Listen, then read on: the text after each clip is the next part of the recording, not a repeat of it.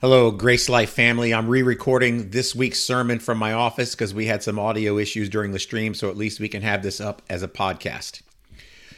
This is week number 21 in our series on Joshua. This week's sermon is called Protecting Unity.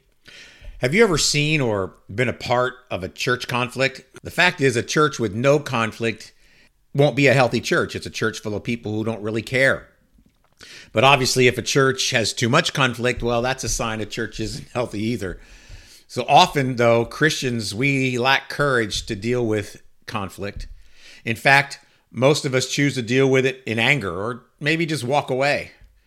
We prefer silent or slanderous judgment. We cut people off. We avoid them.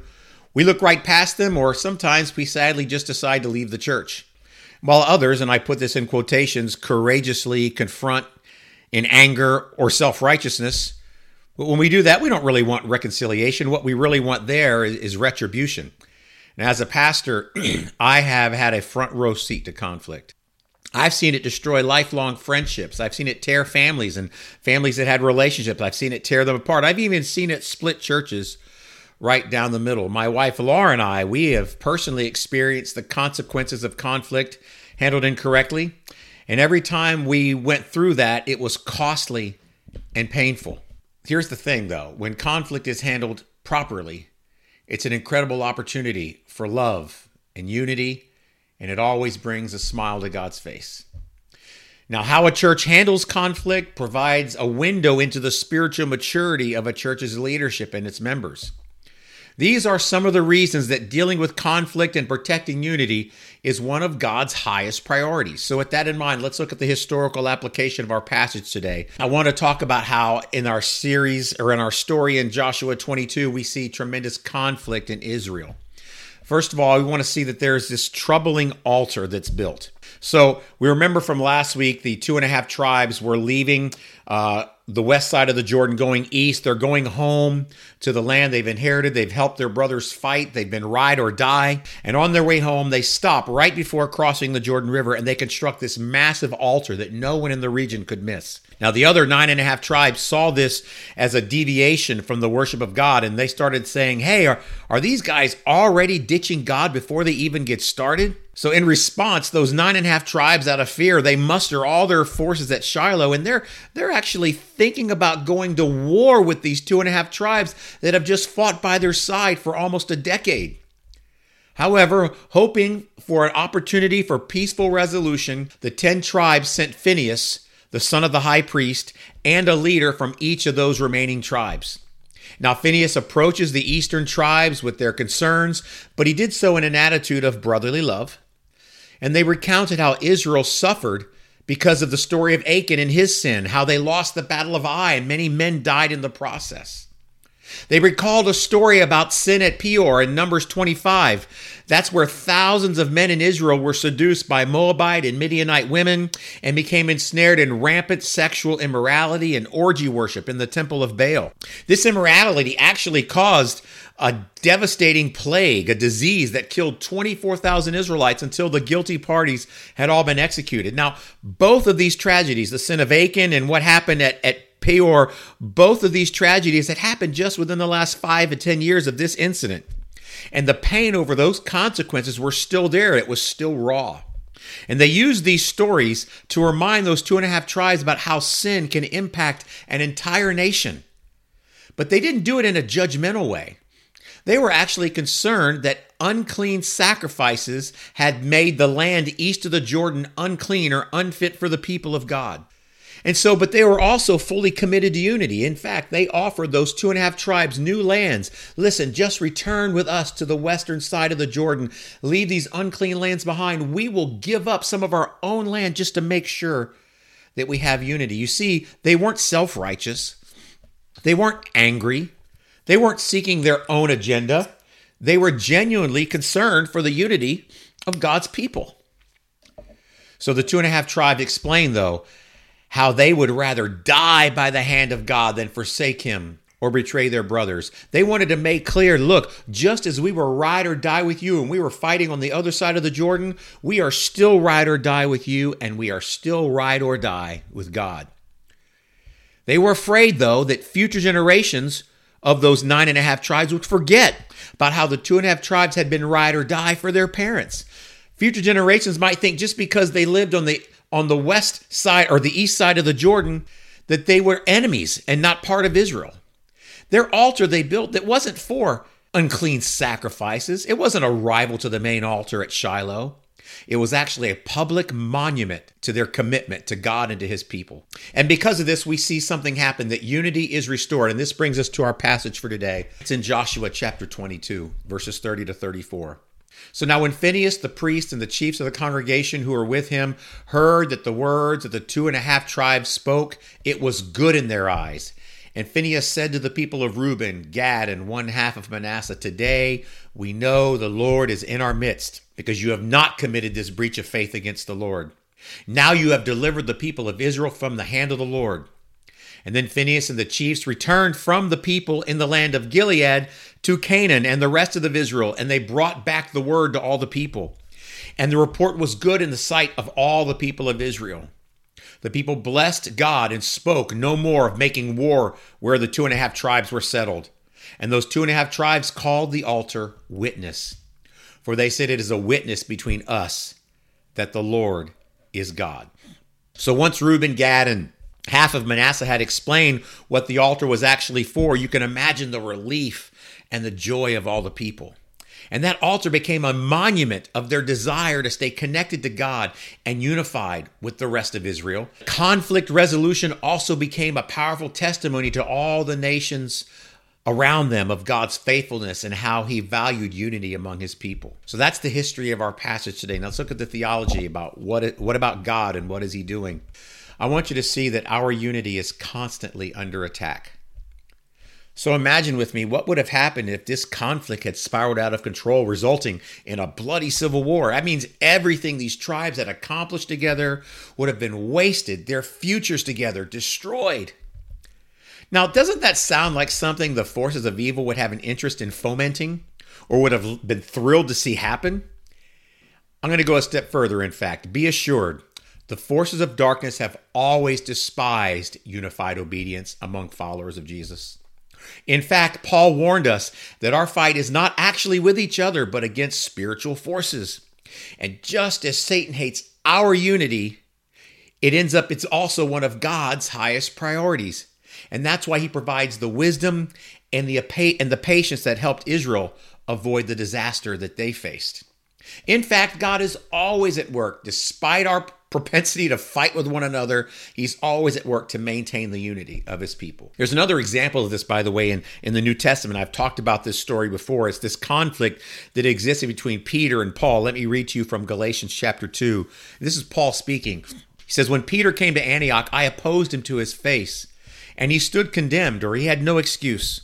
For before certain men came from James, he was eating with the Gentiles. But when they came, he drew back and separated himself, fearing the circumcision party. And the rest of the Jews acted hypocritically along with him, so that even Barnabas was led astray by their hypocrisy. But when I saw that their conduct was not in step with the truth of the gospel, I said to Peter before them all, if you, though a Jew, live like a Gentile and not a Jew, how can you force Gentiles to live like Jews? In the Antioch church, misguided Jews in the congregation were treating Gentile followers of Jesus like second-class believers. They considered uncircumcised Gentile believers to be unclean. They wouldn't even sit or eat with them at church gatherings. Even though Peter knew salvation isn't through works or the law, he was afraid to stand up to this circumcision party. And when Peter failed to stand up for the Gentiles, it had to be very discouraging for them, and it frankly was a real mess. This is another James preview, by the way, of the sermons of the series we're going to do after Joshua.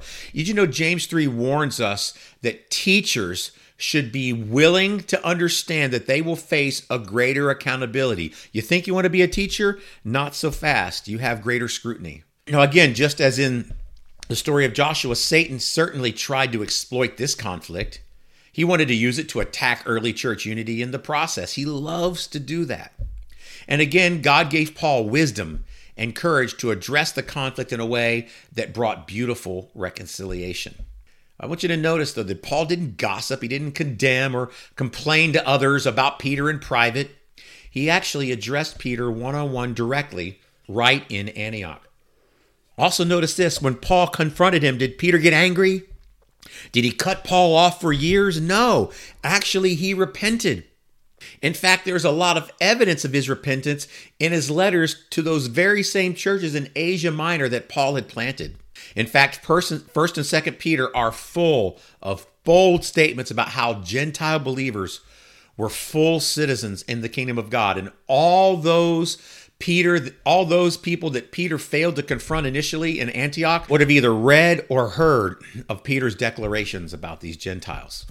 They were not to be seen as second-class citizens. They were to be treated as much a part of the world priesthood as any Jewish follower of Jesus. So the next thing I want you to talk about how this confrontation and the way Paul handled it resulted in apostolic unity. In fact, Peter went even further in his epistles and affirmed the apostolic authority of everything that Paul taught in 2 Peter chapter 3, starting in verse 15, the second half of verse 15. Listen to what Peter writes. He says, just as our beloved brother Paul also wrote to you according to the wisdom given him, as he does in all his letters when he speaks in them of these matters.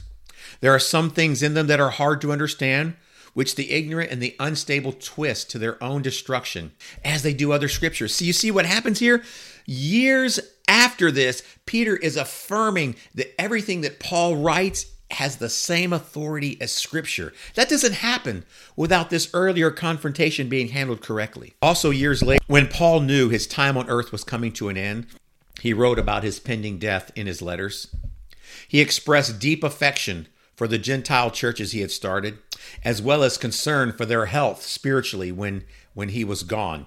Paul wrote many other letters during his time in prison that we don't know about, and certainly he wrote letters to the other apostles. And I believe it's rational to believe, I believe it's very probable that he wrote letters to these surviving apostles, urging them, begging them to please take care of these precious Gentile believers that he loved so much, guide them and teach him when he was gone. In fact, after Paul died, Peter and John both stepped up big time. As a matter of fact, 1st and 2nd Peter and John's epistles prove this, and we've actually studied those together. You can go back to our podcast or our YouTube channel and look at those series. They're full of great stories about how these disciples loved these Gentile believers. This reconciliation between Paul and Peter preserved unity among the apostles that led to an explosion of the gospel among Gentiles for the coming centuries. This is one of my favorite stories in all the New Testament. And the great letters these men wrote are all a direct product of God protecting the unity of his people, and we're still benefiting from it today. In fact, there would be no grace life, we as a church full of Gentile believers, if Peter and Paul had not reconciled and created this apostolic unity that gave a solid foundation to the early church. Okay, this brings us to our personal section this week of the sermon. What do we do and how are we supposed to do it? I've called this section, We Must Protect Our Unity. This was my sermon preview this week that I put on social media. Jesus made the unity of his followers one of our highest priorities. Sadly, we make it one of our most neglected. So God knew we, his people, would definitely struggle with conflict as we follow his command to go into the land. After all, we are human. Throughout church history, it seems one of the greatest obstacles God's people face has been conflict with each other. Sometimes it can be the result of our own individual sin or disobedience, and other times it's because of a misunderstanding. But here's what we know from our Jesus. He hates disunity among his people, whether it's from misunderstanding or from sin. It doesn't matter. He hates disunity. The record of both stories in Scripture reveals to us how seriously God takes the issue of unity among his people. The record of both stories provide critical instruction into principles of conflict resolution God's people are supposed to follow. In fact, our Jesus made it clear just how seriously he takes protecting our unity. And he is extremely direct in Matthew chapter 5. It says in Matthew 5:22, "But I say to you that everyone who is angry with his brother will be liable for judgment. Whoever insults his brother will be liable to the council. And whoever says, 'You fool,' will be liable to the hell of fire." So if you are offering your gift at the altar, and there remember your brother has something against you, leave your gift there before the altar and go. First be restored to your brother, then come and offer your gift. Okay, so were you aware of just how seriously our Jesus takes this issue of unity? You see the warnings he lays out, right? They're pretty intense. With that in mind, let me be clear. We, more particularly you, don't have the right not to deal with conflict. Look, I'm not saying that. It's our Jesus saying that. The consequences of disunity and conflict are devastating corporately, but also for each one of us personally. So, if reconciliation and protecting unity are this important, what are we supposed to do? Well, thankfully, Jesus told us. In fact, he gave instructions to all of his followers on dealing with our conflicts and protecting unity, and both stories actually use them. Let me read the passage from Matthew 18, verse 15. If your brother sins against you, go tell him his fault between you and him alone. If he listens, you have gained your brother.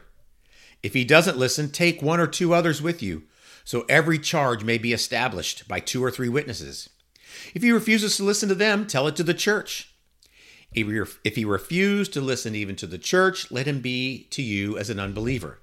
Okay, this is important to understand. I got to tell you, sadly, I've seen churches abuse this process, using it not for reconciliation and unity, but sadly for retribution or public ridicule even. That's so destructive, and that's not what our Jesus intended. His goal is always to love and unify. His goal is never revenge or anger. He says if you have an issue with your brother or your sister, you're not allowed to sit in bitterness or gossip or slander them. You're to confront them privately. If you can reconcile, then unity is restored. If not, take 1 or 2 mediators or witnesses and see if they can help you reconcile it. And if your brother hears you, you're reconciled again, unity is protected and restored. If you still can't find reconciliation with the witnesses or the mediators, bring it to your church leaders. If you can reconcile then, unity is preserved and restored. But even after all that, if there's still no reconciliation, we are to consider them an outsider or an unbeliever. Well, what does that mean? Well, I can tell you what it doesn't mean. It doesn't mean you get to cut them off and judge them or stay angry and bitter for years. No, you in fact are to love them. You are to actually treat them as someone who needs to experience the grace of the gospel. You are to preach the gospel to them in love. Okay, but what if someone does the same thing over and over? What are you supposed to do then? Well, that answer, thankfully, is just a couple verses away in Matthew 18. Then Peter, by the way, it's interesting that Peter's involved in this one too. Peter came up to Jesus and said, Lord, how often will my brother sin against me and I forgive him? As many as 7 times? And Jesus said to him, I do not say to you 7 times, but 70 times 7.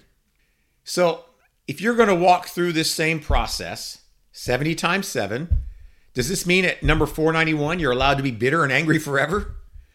No, of course not. It's just like in Revelation when we see numbers are symbolic and they're metaphors. What he really means is there's no limit to how many times we should go through this process again. But the problem is, for most of us, we won't even go through the process once, let alone 490. Listen, look, I struggle with this myself. And our natural human tendency is to just be angry and bitter. It's much easier that way. In some cases, reconciliation may not be possible. I do understand that. Or what about then? What if the sin was so great or it'd be too painful? Well, in that situation, we pray and we have to learn to live in a state of forgiveness. Otherwise, the cancers of bitterness and resentment will take over. Evil gains a foothold, and now our commission as a church can be compromised. So here's another little preview from our upcoming series that we're going to do after this one on James. James chapter 5, verse 19 and 20. It says, My brothers, if any among you wanders from the truth and someone brings him back, let him know that whoever brings back a sinner from his wandering will save his soul from death and will cover a multitude of sins. So church family, as followers of Jesus, we need to zealously protect our unity and our love for one another. This is a practical opportunity for you. The fact is, if we allow unresolved conflict among us at Grace Life, our mission here on Mount Lockwood Ridge will be struggling, and we are failing our Jesus.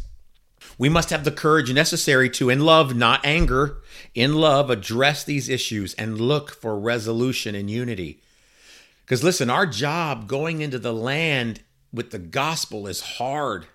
We cannot make it any harder by disunity and fighting with one another. To be successful as we go into the land with the gospel, we must have vulnerable, courageous, humble conversations. This is going to be a test of your faith.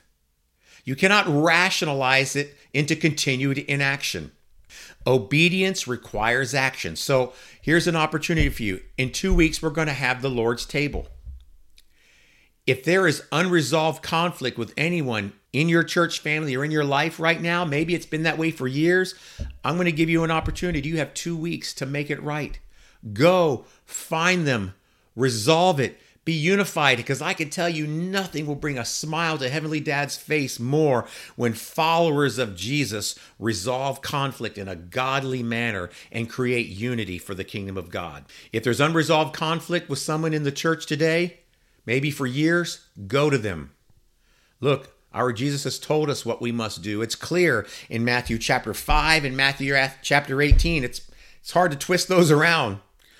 We don't have an option of doing nothing. You must act.